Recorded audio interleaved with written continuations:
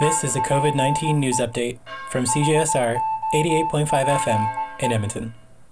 People experiencing homelessness in Edmonton now have access to 3 mobile showers, thanks to Boyle Street Community Services and several private donors.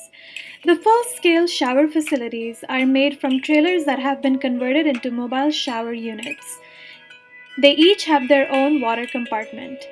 The mobile shower units can serve people no matter where they are, the River Valley, West End, or far south. Being clean isn't always a viable option for vulnerable members of our community. Not only will these mobile shower units provide physical health and hygiene, the showers can also help improve self-esteem, mental health, and emotional well-being. For CJSR, I'm Rituja Kadam.